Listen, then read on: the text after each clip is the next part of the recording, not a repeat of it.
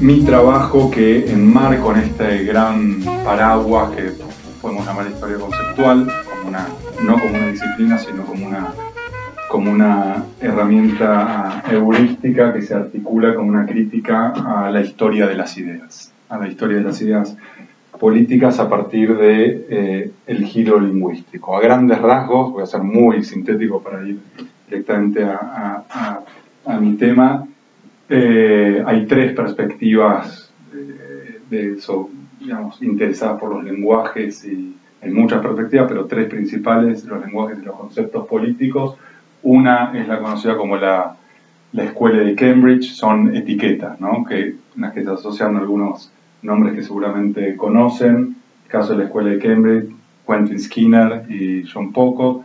Otra es una corriente alemana, que es la Begriffsgeschichte, es una palabra alemana para designar historia de los conceptos, identificada con la figura de Reinhard Koselleck.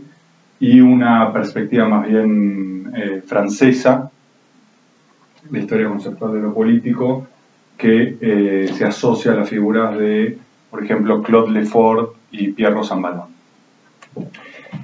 ¿Qué tienen en común estas perspectivas? Tienen en común la crítica a ideas descontextualizadas, a la misma noción de idea. De un modo polémico, provocativo, si quieren, es la premisa de que no existen las ideas. No hay ideas. Lo que hay son actores que conceptualizan las ideas, lo cual nos lleva a este giro lingüístico, porque ese actor habla y está en un determinado contexto lingüístico, histórico, que hay que reconstruir. Entonces, desde la historia de las ideas a la historia de los lenguajes políticos hay un desplazamiento que implica todo un cambio teórico metodológico sobre el acercamiento también a la fuente. No se parte de definiciones a priori sobre, en este caso, por ejemplo, el republicanismo, la democracia, cómo deberían funcionar las cosas, donde uno define a priori, bueno, esto es así y va a buscarlo en el pasado, en la fuente, sino que las categorías heurísticas son a posteriori, se construyen como consecuencia de justamente la indagación histórica. Y esto es, bueno, una aproximación más bien del contextualismo de las ideas políticas. Entonces, la idea de que el texto no es un conjunto de enunciados, sino un modo característico de producir los enunciados. Yo me intereso en un problema particular, que es el republicanismo. Y la pregunta entonces que quisiera desarrollar es: ¿de qué hablamos cuando hablamos de republicanismo y de república? ¿Y cómo podríamos pensar el republicanismo para el mundo hispánico, y en particular para el contexto hispanoamericano de las revoluciones de principios del siglo XIX, a partir de una pregunta que es la siguiente? Si después de 3 siglos de monarquía, ¿no? ¿Cómo podemos explicar que en menos de 20 años, digamos en 15 años, entre 1810 y 1825, la República se expandió por todo el continente, desde Santiago y Buenos Aires hasta Texas? ¿Sí? ¿Cómo explicamos, dicho de otra manera, la creación de las repúblicas, el nacimiento, esta explosión republicana en un contexto donde no había repúblicas en el resto del mundo, con la excepción de Estados Unidos? Francia ya no era una república. El republicanismo se convirtió como objeto de estudio académico recientemente, digamos en las últimas décadas, diría en las últimas 3 décadas, y acá sí tienen que ver fundamentalmente las figuras de Pocock y Skinner, de estos autores que podemos enmarcar en la llamada escuela de Cambridge, donde hay varios más, ¿no?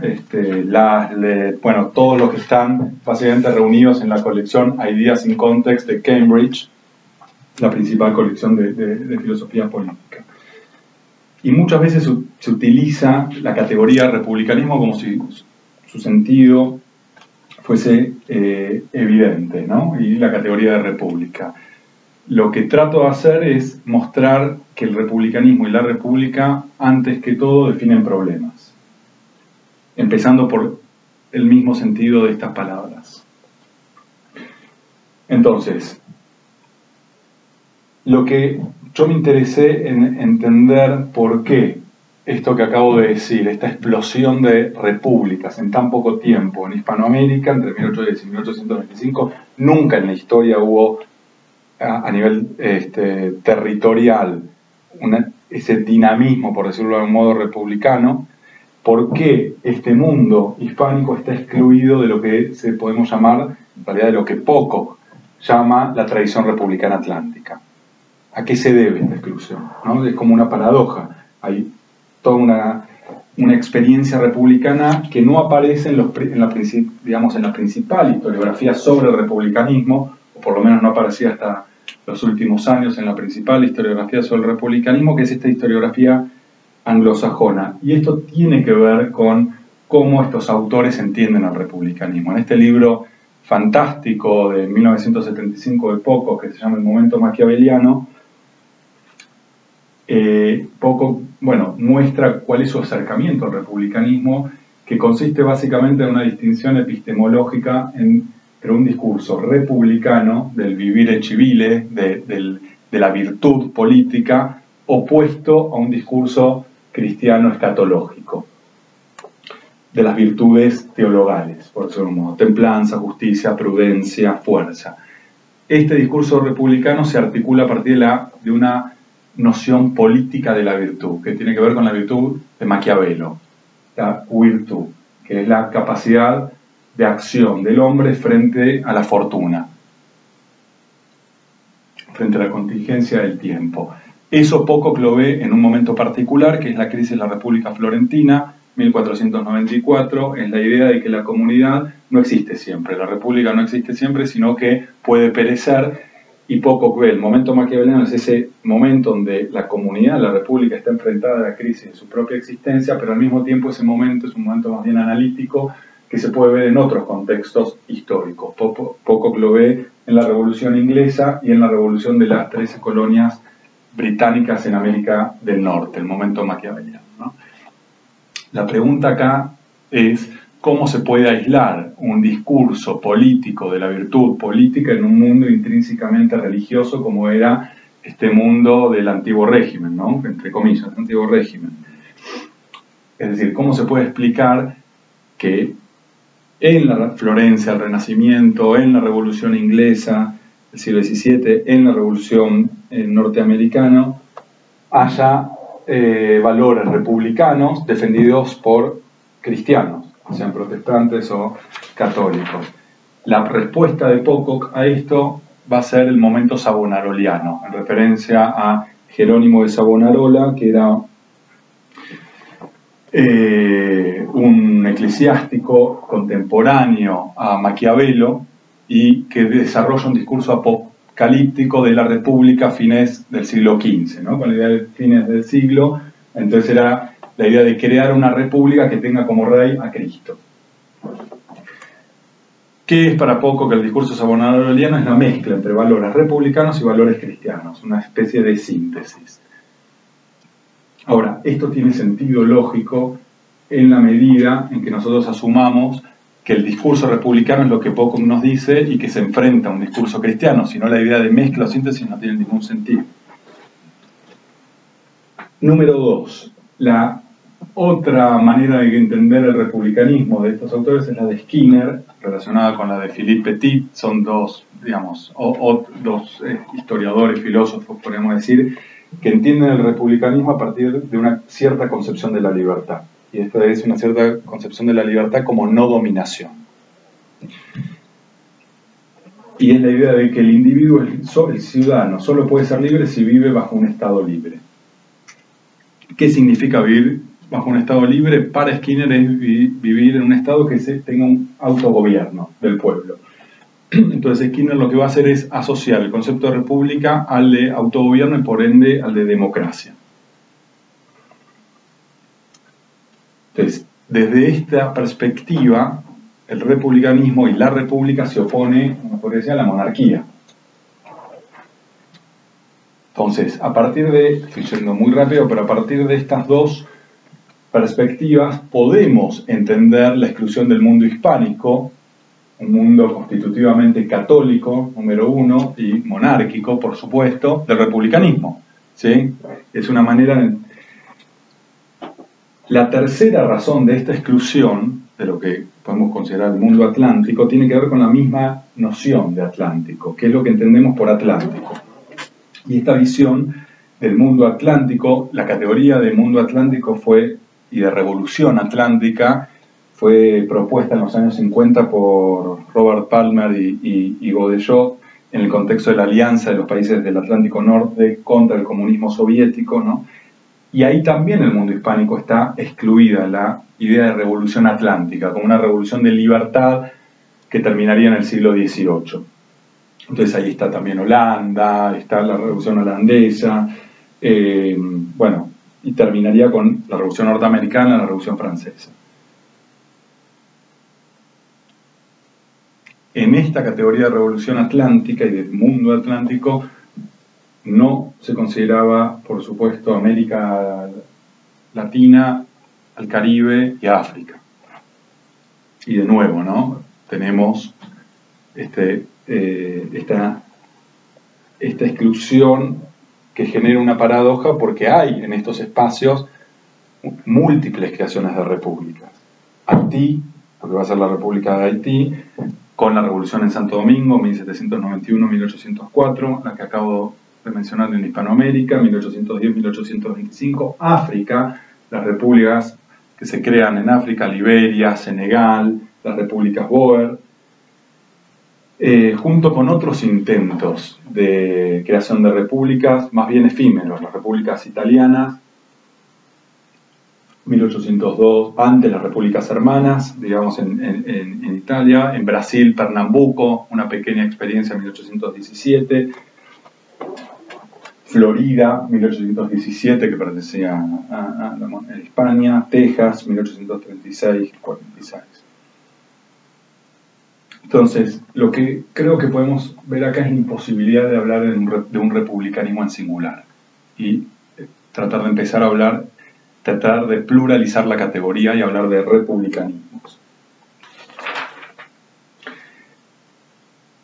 ¿Cómo propongo yo, cómo veo yo que se puede pluralizar esta categoría justamente para pensar las experiencias republicanas en el mundo hispánico, en particular en Hispanoamérica? Yo creo que estos enfoques que acabo de escribir, de Pocock, Skinner, de lo que podemos decir del republicanismo de la Escuela de Cambridge, carecen de precisión analítica sobre el concepto fundamental del republicanismo, que es el concepto de república. Y por precisión analítica no me refiero a la búsqueda de una definición estable, sino justamente a la reconstrucción de sentidos de un vocablo que viene de la Roma antigua, no de Grecia, que era la polis, sino de la Roma antigua, la idea de res pública, cuyo el principal teórico fue Cicerón, y ver cómo los sentidos son equívocos, ambiguos, contradictorios a lo largo del tiempo. Entonces, la respuesta, o una propuesta más bien, para esta pluralización tiene que ver con indagar los conceptos claves que le dan sentido o que articulan esto que llamamos republicanismo, y me voy a centrar en uno que es el de república. Entonces la pregunta es: ¿de qué hablamos cuando hablamos de república? A grandes rasgos, en la historia diacrónica del concepto hay dos sentidos que permanecen, dos sentidos principales. Por un lado, la república como res pública, el sentido original, comunidad política, y por otro lado la república como una forma particular de gobierno. Este es un sentido moderno que se va a consolidar en el siglo XVII. Es decir, que hasta el siglo XVII tenemos toda una densidad semántica de la república que no tiene que ver necesariamente con una forma particular de gobierno. La monarquía era una república entendida, ¿no?, desde la república como comunidad política. Esto es lo que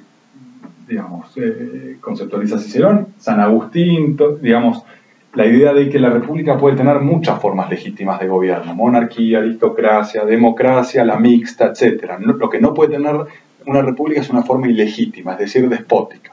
No hay república con una forma ilegítima de gobierno, es decir, es una contradicción una república con un tirano. Pero la monarquía perfectamente podía ser una república como comunidad política también. Ahí vemos por qué la monarquía católica, la monarquía hispánica, otra manera de llamarla es república. Y esto lo vemos particularmente en los escolásticos, Suárez, Victoria, Vázquez Menchaca, etcétera, que hablan de la monarquía como un cuerpo político o república. Es la idea de que la cabeza de este cuerpo político es el rey, pero la república no es para el rey, sino el rey para la república. Es decir, no existe esta idea del absolutismo, no hay una idea de que el rey es absoluto. Primero, porque el rey está limitado siempre a un orden natural, está limitado por Dios, y segundo, está limitado por la comunidad de la cual es cabeza, es decir, por este cuerpo político, en definitiva por la república. Bueno, podemos hacer toda una reconstrucción de cómo van cambiando con Maquiavelo, con Bodin, los sentidos, etc. Voy hasta la ilustración, saltamos en la ilustración, y ahí lo que vamos a ver es que persiste en la ilustración, siglo XVIII, la doble dimensión de la república como comunidad política y como gobierno popular. Este sentido se consolida básicamente a partir de la Revolución Holandesa, una revolución importantísima para Hispanoamérica. ¿Por qué? Porque Holanda, que no existía Holanda que era una de las 7 provincias, no la principal provincia de los Países Bajos, era un territorio de la monarquía hispánica.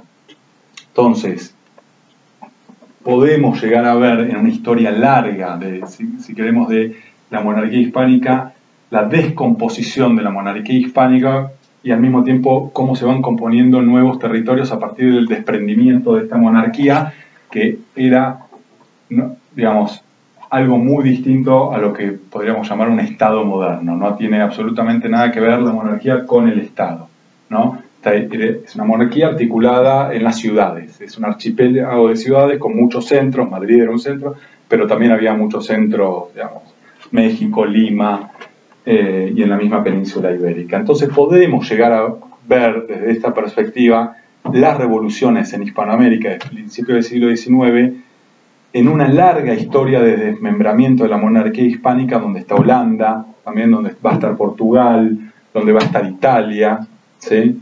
Etcétera. Entre otras cosas, por ejemplo, en el Río de la Plata, las provincias unidas del Río de la Plata, que van a, digamos, la unidad que van a declarar la independencia, remite el nombre, esto lo vemos en los actuales, a las provincias unidas de Holanda. El problema de Holanda, o la novedad, es la primera vez que hay una república sin un rey más allá de la ciudad-estado, como eran en las repúblicas del Renacimiento. Y el desafío es cómo se explica eso. Entonces, en la ilustración vamos a llegar a esta ambigüedad, ¿no? Y el gobierno, la idea de república como gobierno popular para los filósofos de la ilustración no significaba nunca que el pueblo debía gobernar. Y esto tiene que ver también con la ambigüedad del mismo concepto del pueblo. Que por un lado podía significar el principio absoluto de legitimidad política y por otro lado designaba, este es el sentido romano original, la plebe, la muchedumbre, el vulgo, el popular. Entonces, el revival que vamos a ver en la ilustración del resurgir de los valores republicanos, Rousseau, Mably, Montesquieu, etc., no expresa una voluntad para establecer una forma de gobierno popular,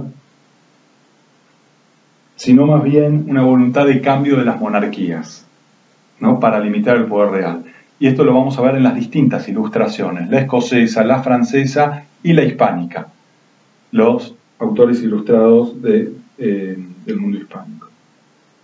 Entre otras cosas podemos entender esto porque el gobierno popular se asociaba al concepto de democracia, y el concepto de democracia tenía un sentido negativo porque se asociaba a la anarquía, justamente al gobierno del pueblo entendido como populacho, ¿sí? Entonces es así que nosotros podemos entender la novedad que significa la Revolución Norteamericana, donde los federalistas, Madison, Jefferson, Jay, van a distinguir la república de la democracia. ¿Qué es la república? A diferencia de la democracia, es un gobierno por representación. Esta es una definición, sentido nuevo, que le dan los federalistas norteamericanos, 1787, estamos, y que afirman que justamente la república, a diferencia de la democracia, se basa en la exclusión, estoy citando, en este caso más Edison, total del pueblo en su capacidad colectiva para gobernar.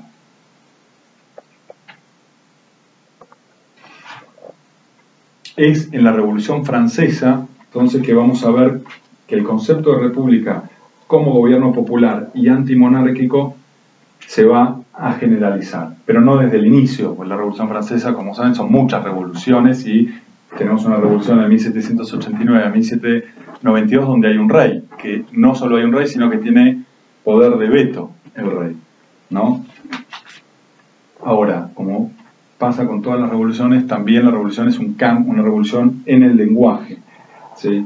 Entonces, si la monarquía significaba el poder absoluto de un hombre, la Constitución francesa de 1791 nunca podía ser monárquica, porque se basaba en el poder del pueblo representado en la Asamblea Nacional. Y esto, el tercer estado, el CIE, ¿no? Que es todo, y todo que es el pueblo. Lo interesante es que entre 1789 y 1792, republicano va a denotar algo negativo, se va a asociar a anarquista, por ejemplo. Entonces vamos a ver cómo Robespierre, Brissot se van a defender de la acusación de republicano. El hecho que va a cambiar, digamos, muy fuertemente y muy radicalmente este sentido va a ser la fuga del rey de Luis XVI de Varens, donde va a haber una desconfianza al rey y se va a declarar ahí la patria en peligro. O sea, comienzo también del terror francés. La monarquía se va a identificar al desorden. Entonces, es a partir de aquí que se va a declarar a Francia la República. Y el año 1 de la República, el año 2 de la República, etc.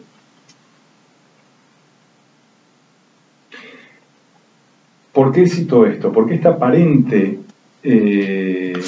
esta distinción analítica entre república como comunidad política y forma de gobierno permite, creo, entender la aparente contradicción de republicanos que en diferentes contextos defendieron formas monárquicas de gobierno, como por ejemplo sucedió en Hispanoamérica, donde hay varios revolucionarios republicanos que defienden en distintos contextos la monarquía como forma de gobierno.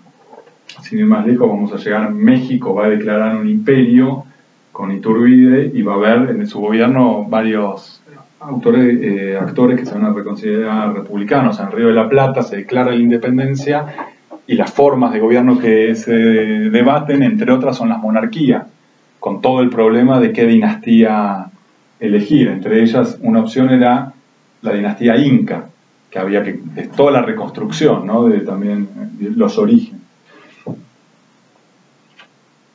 Pero creo que esta distinción nos sirve para justamente entender el republicanismo en la monarquía católica y en las revoluciones hispanoamericanas, de donde van a surgir justamente repúblicas a partir de la crisis de esta monarquía y de la crisis entendida como una crisis de legitimidad, ¿no? En 1808 por la invasión de Napoleón a la península ibérica. ¿Cómo creo que nos serviría entonces, cómo creo yo que sirve el concepto de lo republicano para entender estas experiencias, este laboratorio de ensayos republicanos donde no hay modelos a priori, fórmulas a priori, donde se trata de una experimentación política de autores que al mismo tiempo son actores en un contexto de guerra como era el de Hispanoamérica? Es entendiendo lo republicano como un modo específico de construcción y coexistencia social centrado sobre la noción de lo común.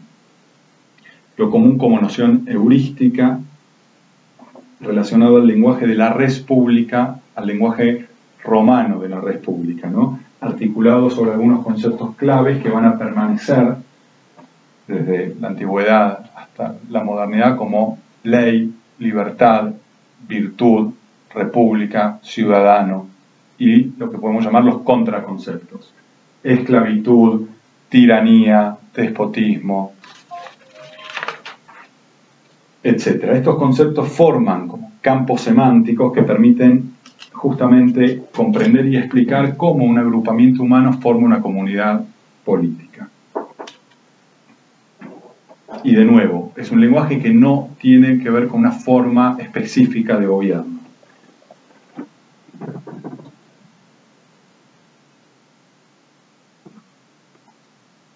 Lo que creo entonces es que desde esta perspectiva podemos analizar las experiencias republicanas durante las revoluciones en Hispanoamérica, y esto tiene que ver con cómo entendemos este momento de crisis, que es la crisis de la monarquía a partir de 1808, y el mismo concepto de crisis que a veces se toma como algo evidente y desde una parte de la historiografía importantísima, que es la renovación de la historia política, que se da en los años 90 con François Xavier Guerra y toda la escuela, los discípulos en Francia, es la idea de, lo voy a citar a Guerra, que por las propias circunstancias de la crisis, estamos hablando de la crisis de 808, y sin que nadie se lo proponga, dice Guerra, la soberanía vuelve sorpresivamente a la sociedad, ¿no? La idea de que hay una transferencia de la soberanía del rey al pueblo, y que esa transferencia implica un desdoblamiento entre el pueblo como soberano abstracto y el pueblo entendido como los pueblos, las ciudades concretas en América, ¿no? Las comunidades políticas de tipo antiguo. Toda la reflexión de Guerra sobre las revoluciones se articula a partir de este esquema, y la descripción de Hispanoamérica como un continente híbrido tiene que ver con esta distinción entre una política moderna, ¿no?, en una sociedad antigua. El problema es que esa idea que tiene Guerra de la política moderna es una idea de política moderna la francesa, ¿no?, y la sociedad antigua es la sociedad hispanoamericana. Primer problema. Pero el segundo problema es cómo explicamos esto que llamamos retroversión de la soberanía. Como si fuese claro que la soberanía es algo concreto que está en el rey y pasa a la sociedad, al pueblo.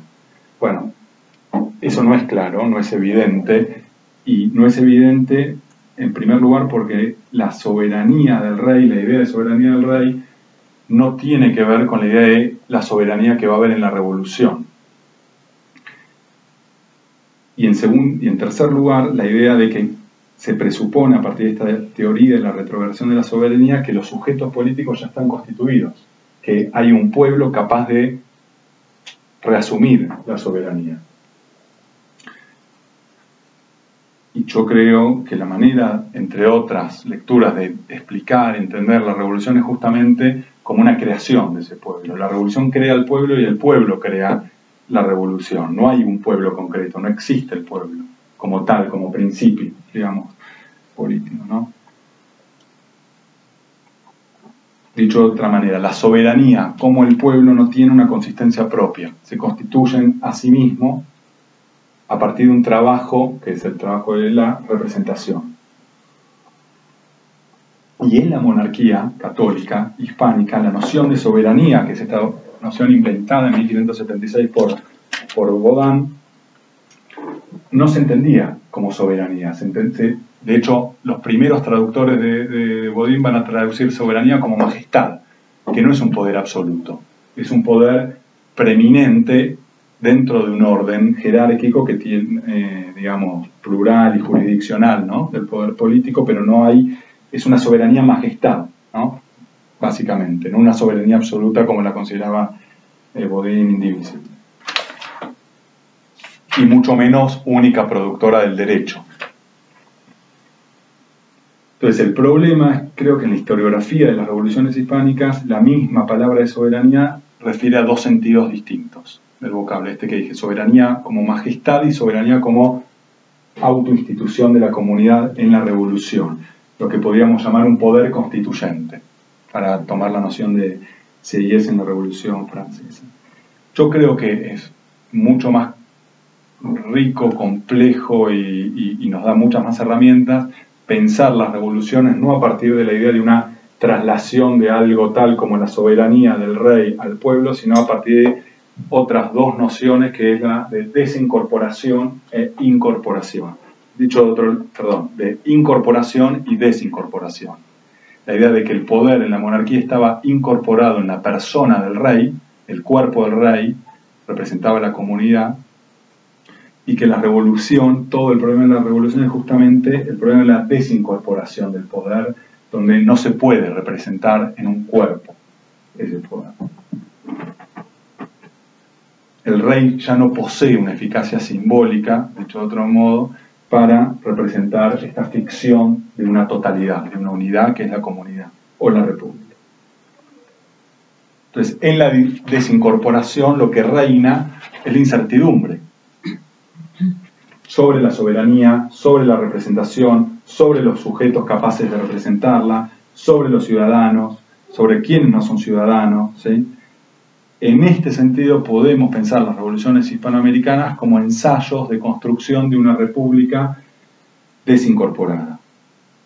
Y esto significa que estamos en un mundo muy distinto al de la monarquía, porque acá hay un problema que no tenemos en la monarquía, que es la necesidad de crear una legitimidad política, una nueva legitimidad política. La legitimidad en la monarquía reside en el rey, su cuerpo físico materializaba el cuerpo místico, ¿no?, de la república. En la revolución esto ya no va a ser posible. Entonces, lo que vamos a tener en las revoluciones son soberanías múltiples de los pueblos que se van siguiendo a guerra, ¿no? Lo que va a decir encontrar en tensión con una soberanía abstracta del pueblo.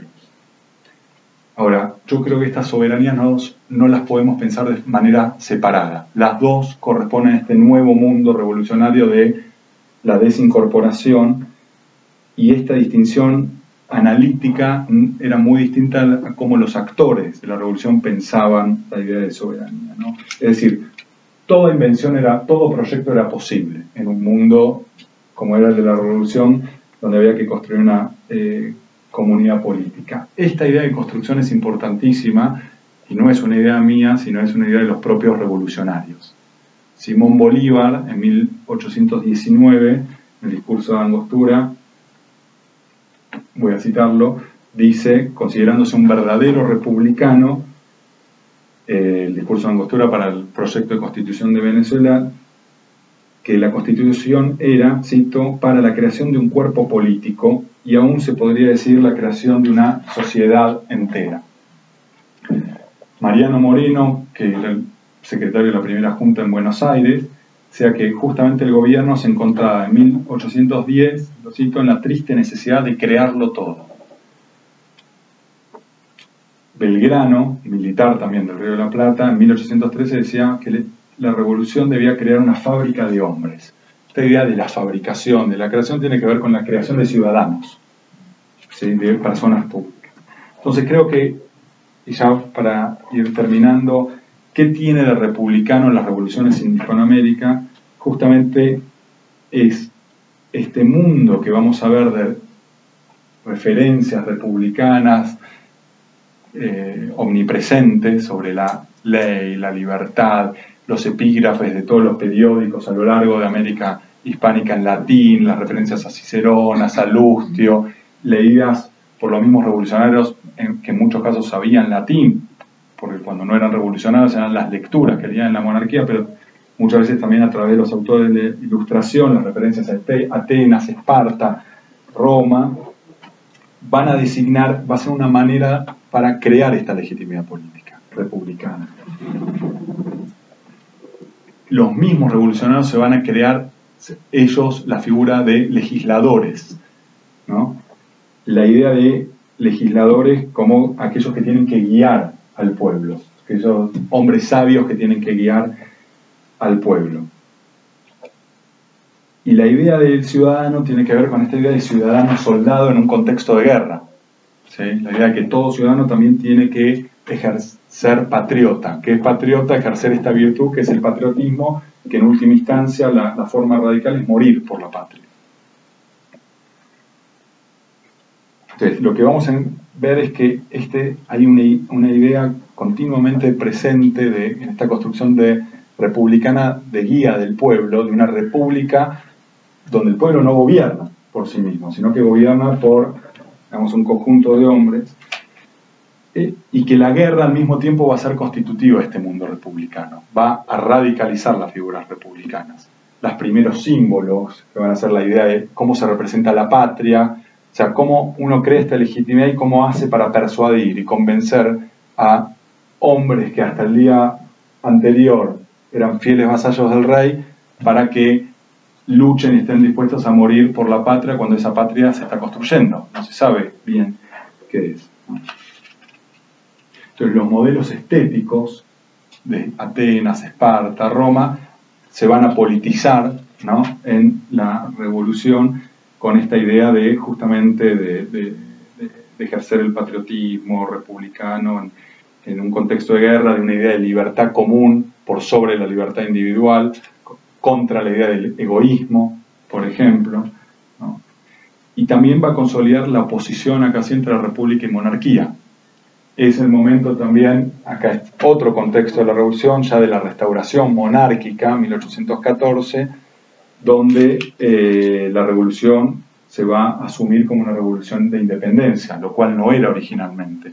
Las revoluciones no eran revoluciones de independencia, no eran originalmente. Y por supuesto esto tiene varios límites, varias ambigüedades, varias contradicciones para la, digamos, justamente lo podemos ver con la figura de los esclavos. La idea de que son revoluciones que se luchan por donde se lucha por la libertad de la patria y al mismo tiempo se mantiene la esclavitud.